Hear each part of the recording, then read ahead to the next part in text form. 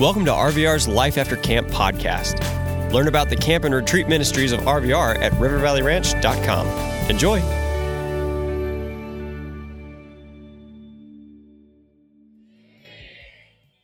Y'all kept your energy up till getting to the end of the week. Y'all still have energy. I can take a little bit more. Can y'all give a little bit more tonight? Yeah.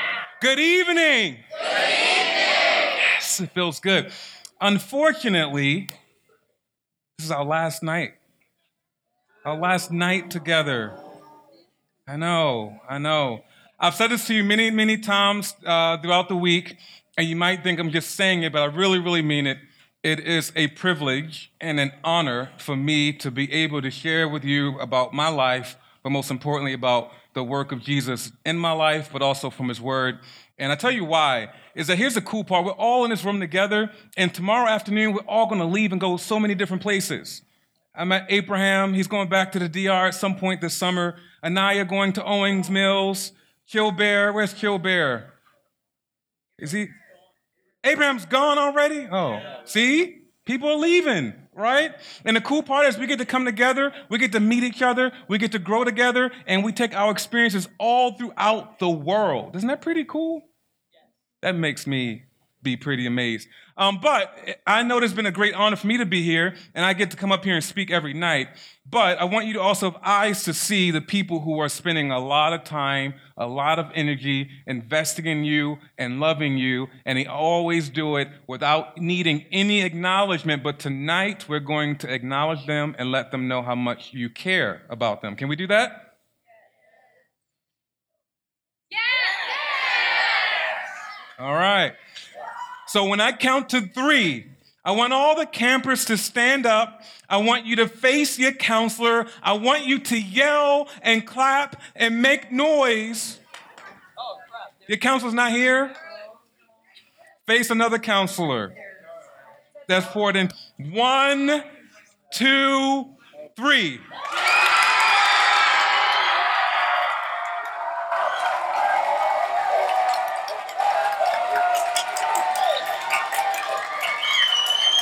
Keep it going, keep it going.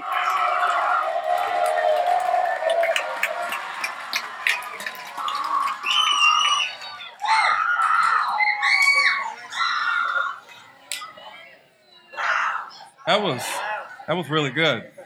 This is a true story. True story, fact. I think I've been coming to RVR every summer for about 9 years, and sincerely, by far, that was the loudest and the longest appreciation clap I have ever heard. Well done, well done.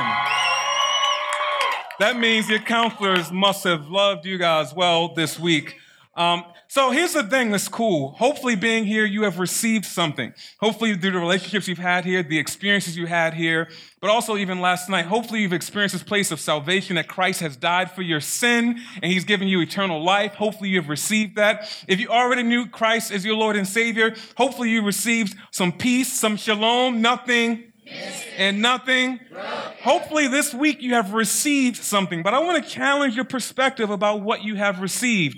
A lot of times we think God works in our lives just for us and he gives us things just for us and we keep it all to ourselves. But I want to challenge that perspective. Is anybody's birthday? This is a random question. Y'all ready? It's Jenna. How did you know what I was going to ask? Whose birthday is it today? Where's Jenna? Where? Jenna, come up here. Let's clap it up for Jenna. Come on.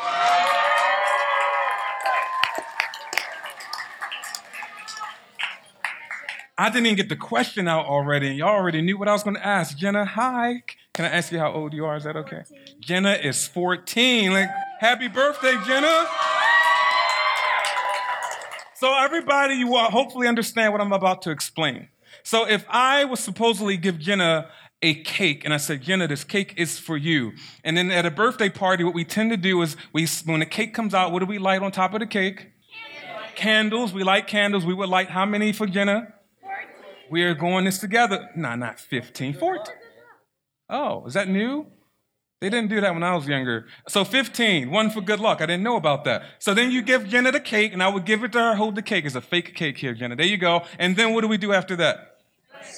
Can we do that for real tonight? On 3. 1, 2, 3. Happy birthday to you. Happy birthday to you. Happy birthday, dear Jenna.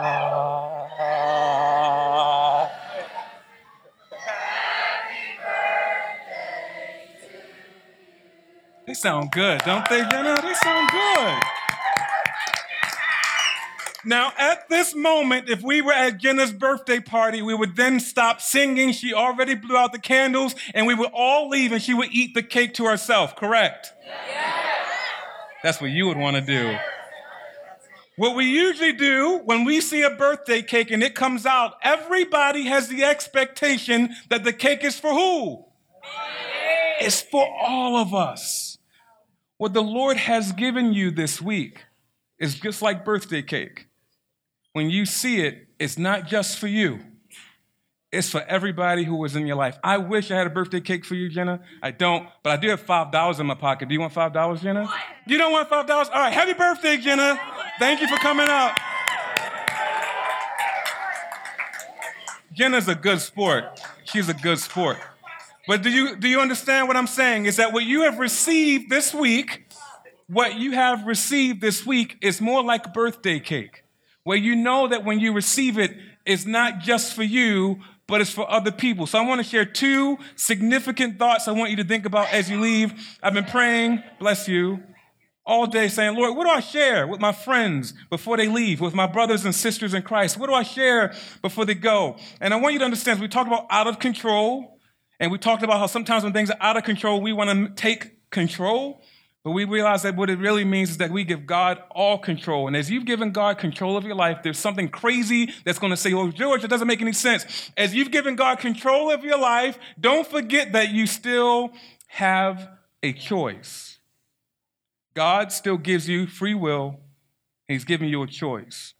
So I told you guys I started a church 4 years ago. I grew up in a neighborhood that was pretty rough. They had a lot of poverty. They had a lot of violence. And then I made it out. That's like everybody's goal, to get out of those things. And I did get out of it. And I was serving at a church that was far away from all of that. And I felt God had called me to go back to hard places. And when I went back to those hard places, I will tell you the last 4 years have had a lot of hard things because a lot of people are in pain. A lot of people are hurting. There's a lot of chaos in the world. And I would go through moments when I would be in chaos, not because my life is chaotic, but because I chose to walk with somebody else's whose life is chaotic. But here's the difference. When I was your age and I was growing up there, I didn't have a choice. Now when I go back and I experience chaos, it's because I chose to be there. There is power in a choice. There was power to be present with someone who's hurting.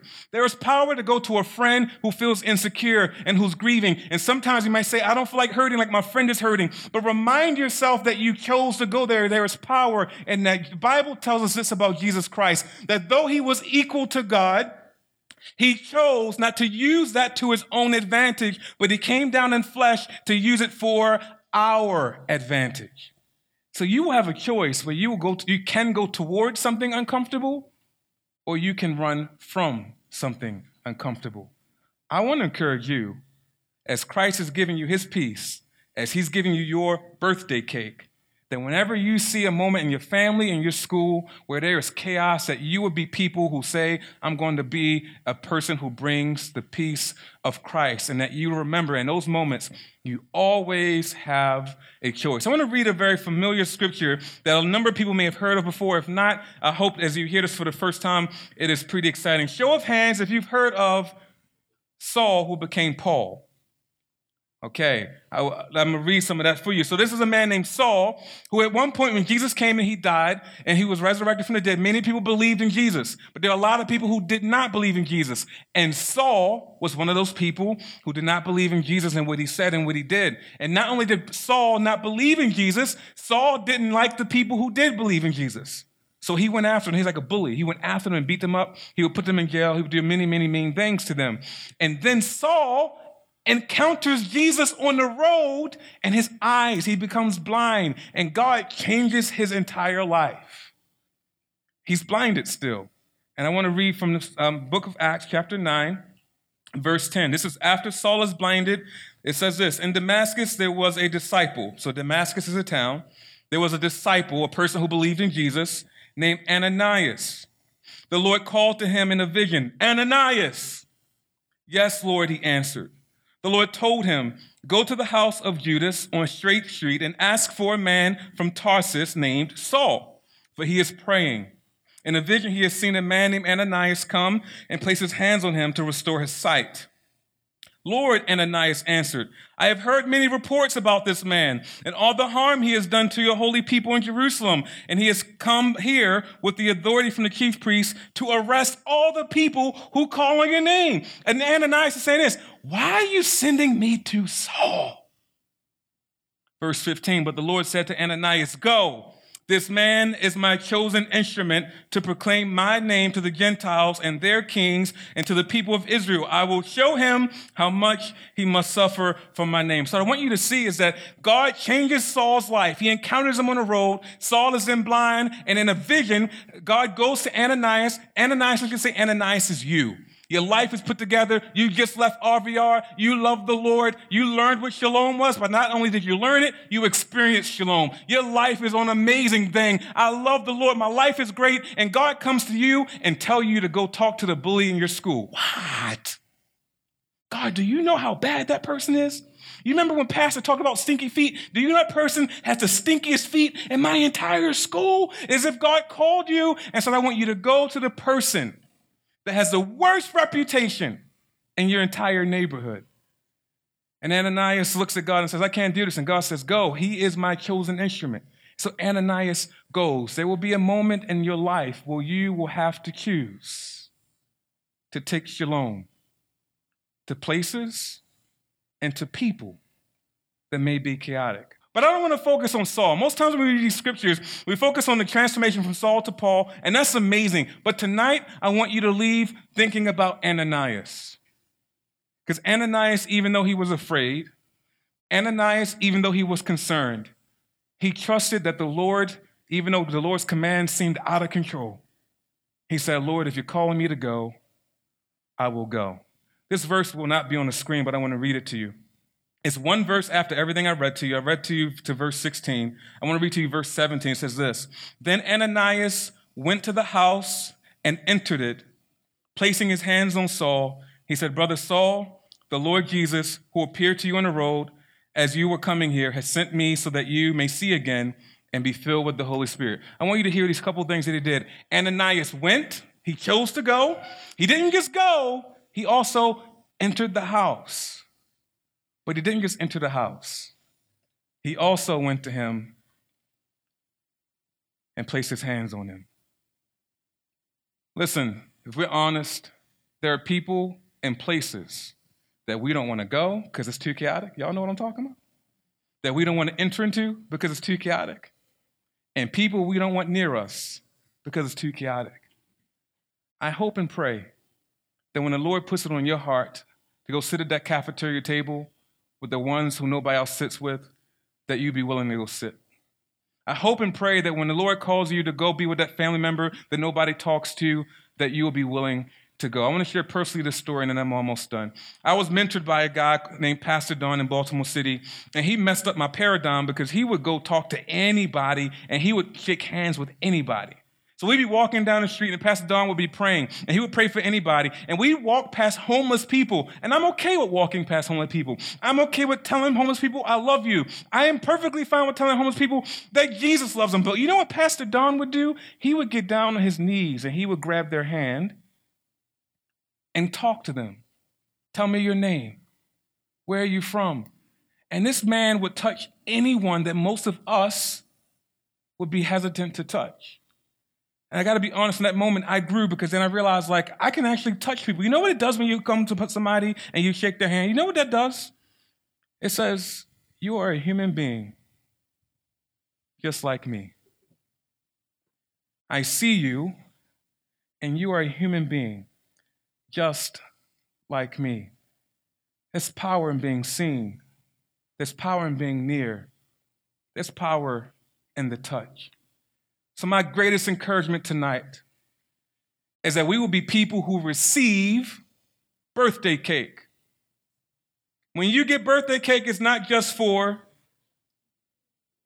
y'all sleeping on me? When you get birthday cake, it's not just for It's for everyone else around you. Can you imagine what would happen as the worship team comes forward? Can you imagine what would happen if all of us left this room and every place we went, we put shalom there? Wouldn't that be amazing?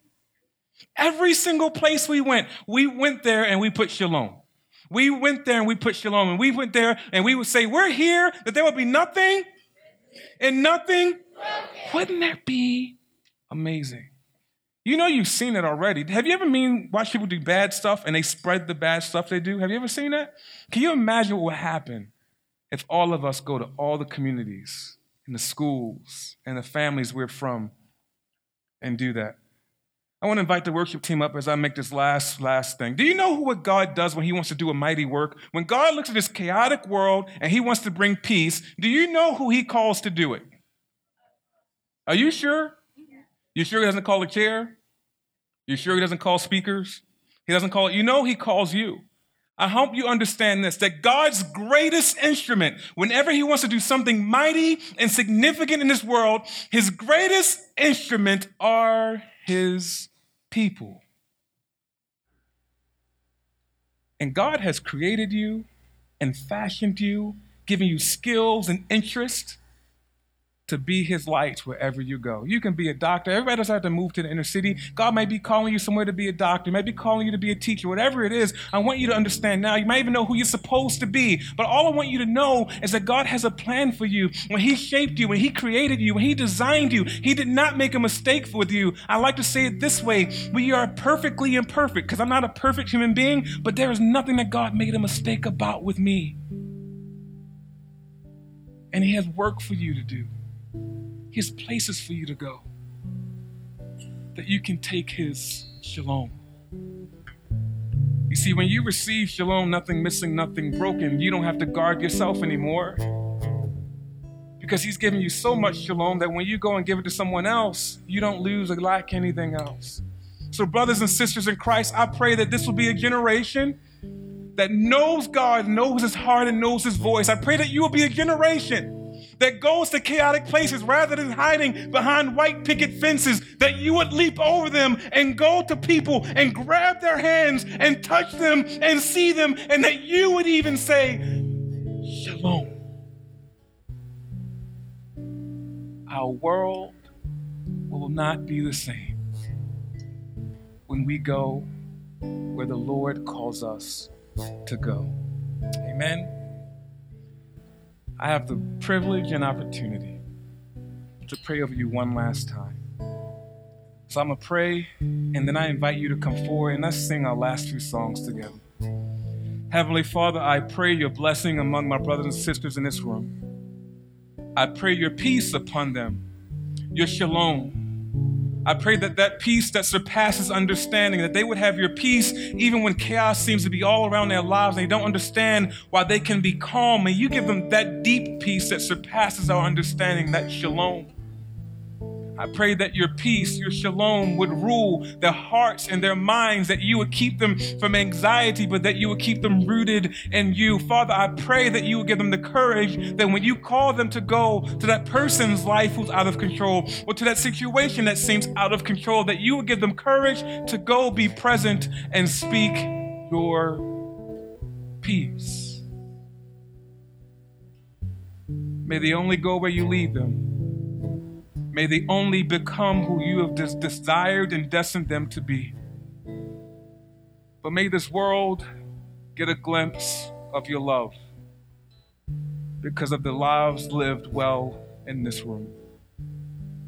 From the Dominican Republic, all the way up to Massachusetts, all the way west to California, may we go and be your instruments for your glory.